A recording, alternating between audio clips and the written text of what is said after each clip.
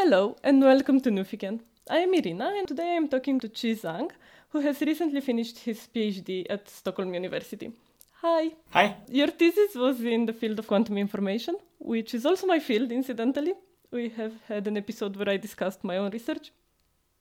And it is nice that we have a bit of a series on quantum information.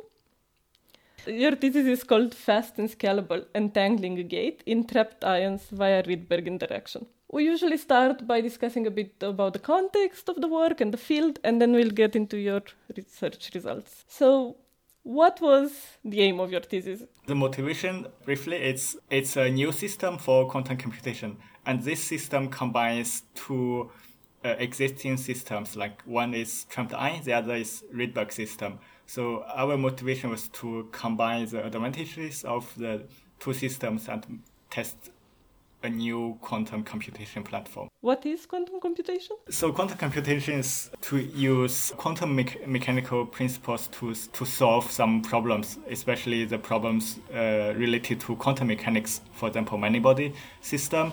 And also quantum computation is useful for solving some mathematical problems with some quantum algorithm. And it's for some certain problems, it's supposed to be much faster than any classical algorithms. Why is it important to carry research in quantum computation? With quantum computation, it's possible to solve many interesting problems. For example, condensed matter systems with high temperature superconductivity, these kind of things which are very complicated for classical computers to compute, but with quantum system you can simulate or compute this and understand these systems. Your motivation is still driven by fundamental questions rather than by technology. One thing is fundamental to answer some fundamental questions related to quantum system.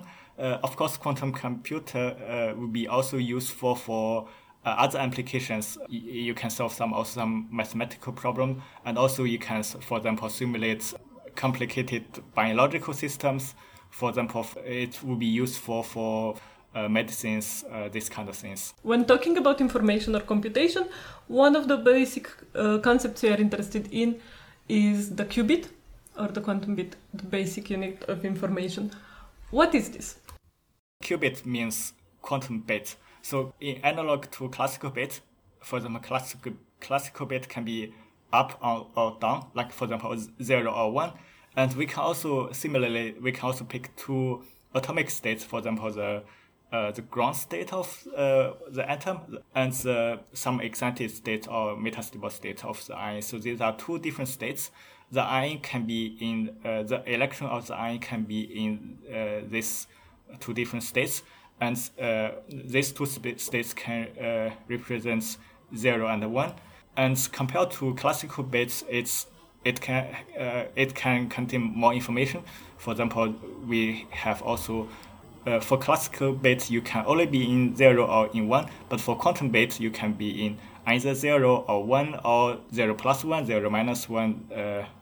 That's also why quantum computers are powerful. The way that we've described this on previous episodes where we discussed quantum mechanics is that we introduced the block sphere and talked about how with a classical bit you can only be on 2 points in space, 0 or 1, but with the quantum you have a whole sphere. Your work in your PhD was experimental.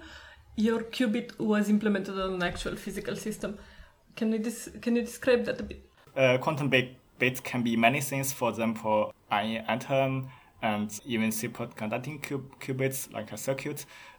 So in our system, we confine charged ions in a trap, and then ions are isolated from the environment, and the internal states, atomic states of the ion can be used to store quantum information. So this is our qubit, and to operate qubit, we use lasers. We send laser beams on the atomic ion to manipulate the internal state of the ion.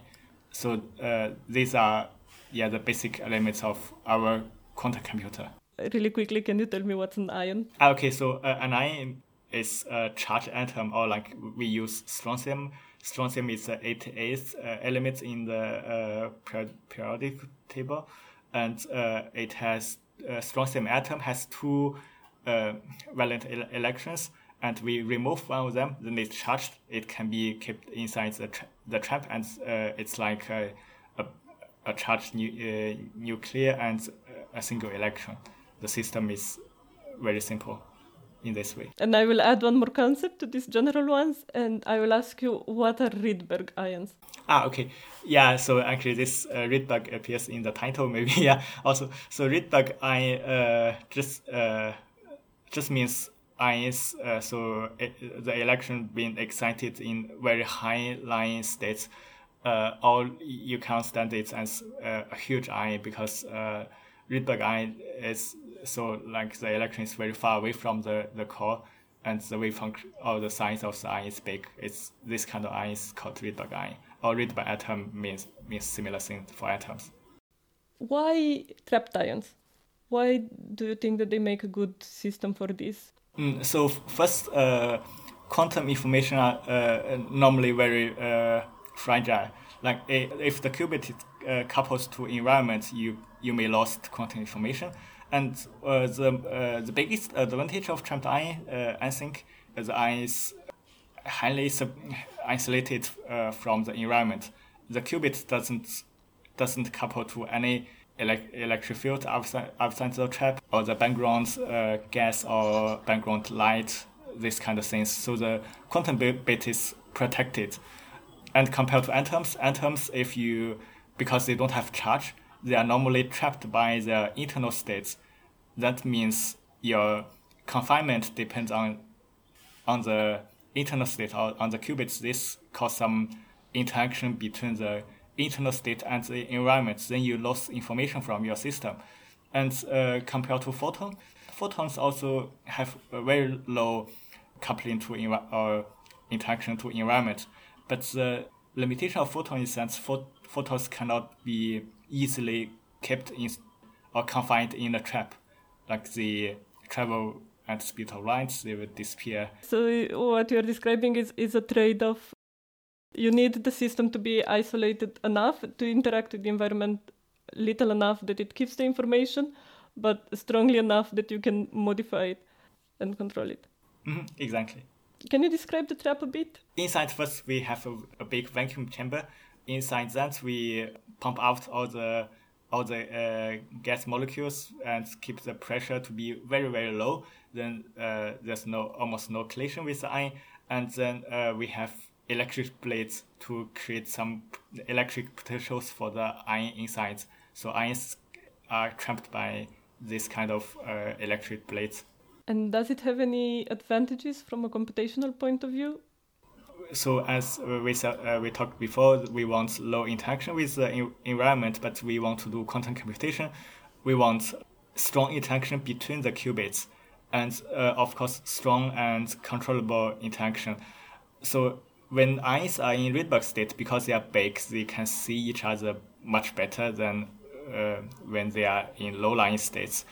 Therefore, if we excite both ions to Rydberg states, they interact with each other, and then we can do two-ion operations. These two-ion operations are the gates from your title. This is something that we are all a bit familiar with from classical computers. Gates are operations that take one or two or more bits as input and return some bit as output, such as the AND gate or the OR gate, and so on. How does this look for quantum computers? Yes, so it's slightly different from a classical computer. The goal of classical computer is to also have some algorithm to solve problems. And for that to be realized, you want to do a conditional operation on one thing depends on the other thing. So in quantum computer, it's slightly different. We don't need exactly the same set of gates. Normally in quantum computer, if you have single qubit rotation and combined with entangling gates, including CNOT or a control NOT gate or control phase gate, then this can form a complete set of gates for quantum computation. In principle, with this set of gates, you can solve problems with quantum algorithm. And you mentioned the complete set of gates. So can you explain what that means? That just means with this set of gates, you can do any operations on your quantum system and any algorithm. any quantum algorithm. Okay, so if I have a quantum system and I manage to implement a set of gates, we don't need to name them because it gets a bit technical, but if I can implement this minimal set of gates, then I have a universal. Mm-hmm. Yes, exactly. Then you have universal quantum computer. Yes. So before we go into what gates you're trying to implement with your ions and what the challenges are and so on, particularly in your research, can I first ask you, how did you end up doing a PhD? Yeah, my background was physics, so I learned physics for many years, and I like physics. That's the reason, and I really want to continue doing research for my lifetime. Then I decided to do a PhD because, this is the way to continue doing research. So have you done any research before your PhD? How prepared were you for changing from a student to a researcher? Before doing PhD, anyone needs to do a master. And for masters, the first year normally is lectures. You just learn more about physics. And the second year is a master thesis.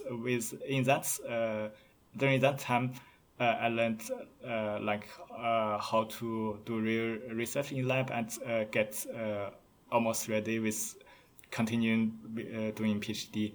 And when you started your PhD, how advanced was the system?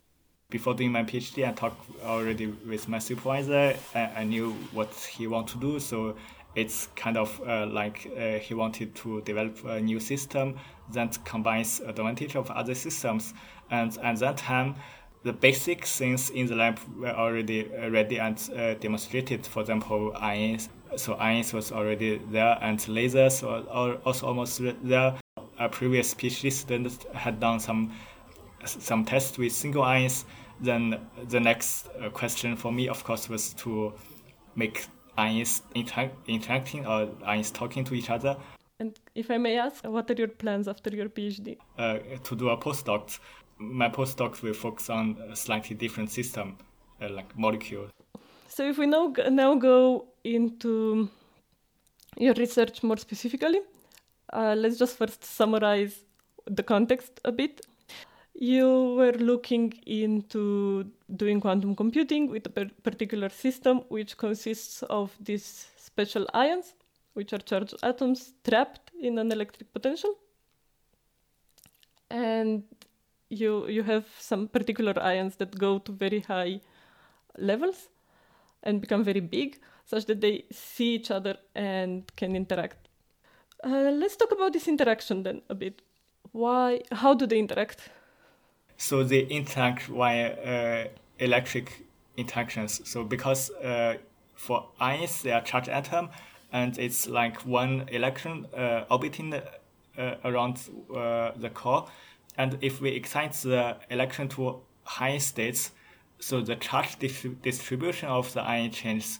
And because of this, you have some electric dipole moments. And then you put two ions together, they will feel each other. And this causes interaction between the two ions. So it's an electrical interaction? Exactly. So because of charge distribution.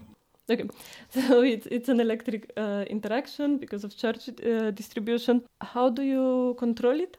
Or like in Rydberg state, we can also control this. If you apply external fields, you can change the charge distribution. For example, if you apply a DC field, you can shift the center of negative charge away from the center of positive charge. Then you have a dipole. If you have two ions next to each other, you shift both negative parts away from positive part, the interaction strength will increase. And we do it slightly different than this and more complicated, but the basic principle is similar to this.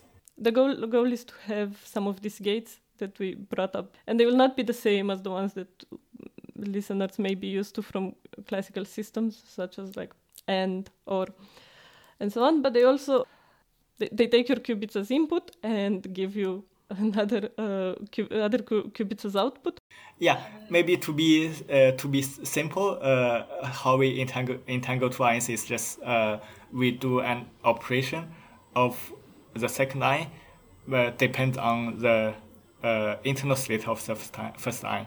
Then by doing this, it's kind of we apply a gate on the two ions, then we can entangle two ions. or 2 qubits. Yeah. So if you put it in terms of 0 and 1, can you describe the simplest such gate? We have 2 ions of 2 qubits. If the first ion is in 0 state, we do nothing. On the second ion, if the first qubit is in 1 state, we flip the state of the second ion. So by doing this, we will entangle 2 ions. We will end up with entangled state. And you implemented this gate, you've created it in the lab. What were some of the practical challenges? All of these are because of couplings to environment. For example, the high Rydberg state can decay to low states. The difficulty of keeping your system properly isolated from everything else in the world. And what would you call your major finding? So for me, the biggest finding is that previous PhD students in our group already demonstrated that ions can be excited to Rydberg states. Of course, that's the first step. Then what I did, I really like it. So I demonstrated the interactions between 2 ions, and I used these interactions to realize entanglement between ions. Yeah. You say in your title, fast and scalable. What is fast? Yeah, that's a very good question. So quantum computer, we want it to be fast, but what does fast mean? For quantum computer, a good quantum computer, we need to do as many operations as we can. We want the operation time on qubits to be fast. Because qubits, anyway, they have finite interaction to environment or coupling to environment. The qubit information will lost in not too long time. For example, the best qubits we have today, the best qubit in the world is like the coherence time can be around an hour. That means you can only do quantum computation within this time. That's why the gate time should be short, because the shorter gate time, the more operations you can do within this coherence time or this good time to do quantum computation. And for your system, how long is the time that the system is stable, and how long is the time for the gates to operate? Okay, so for our system, we didn't really put a lot of effort to improve the time that is good for quantum computation.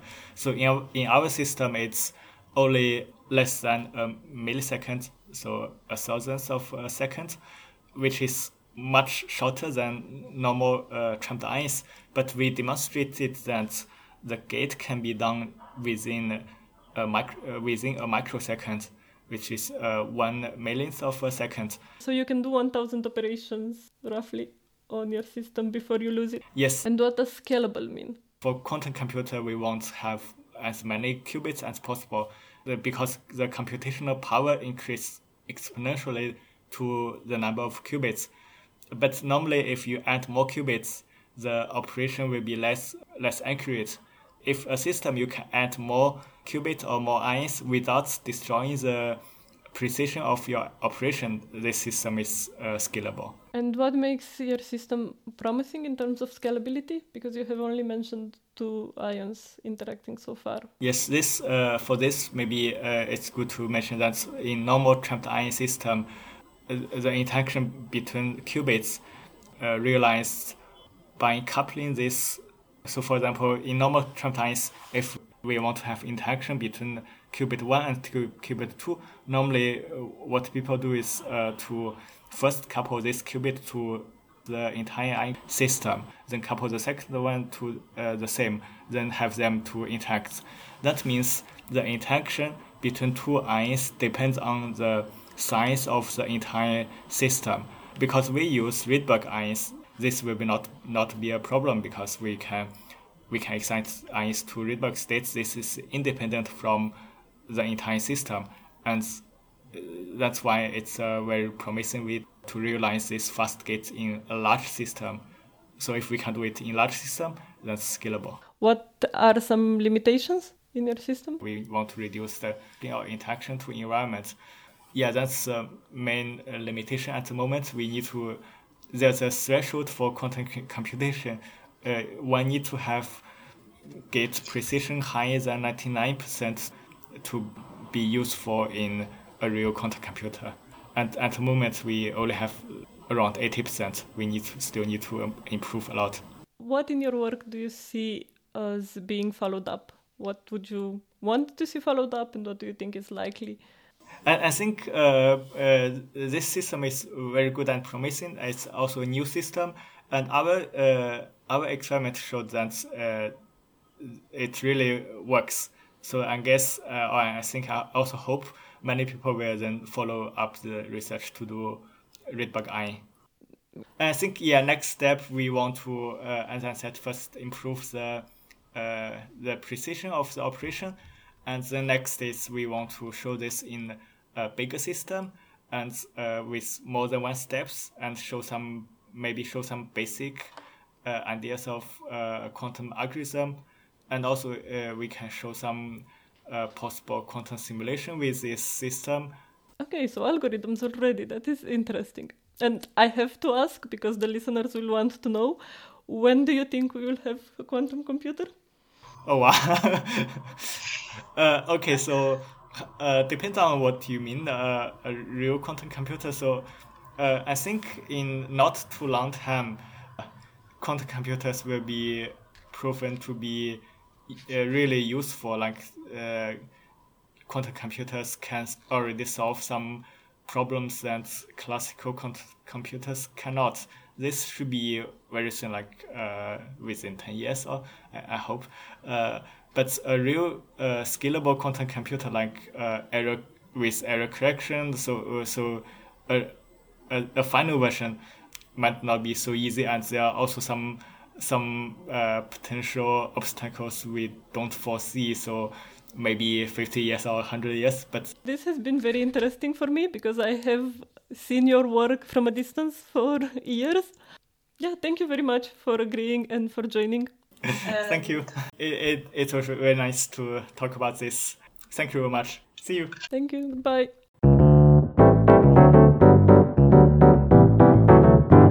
You listened to Nufiken. This was Irina talking to Chi Zhang. If you want to know more about his research, you can find out more on our website, nufiken.co.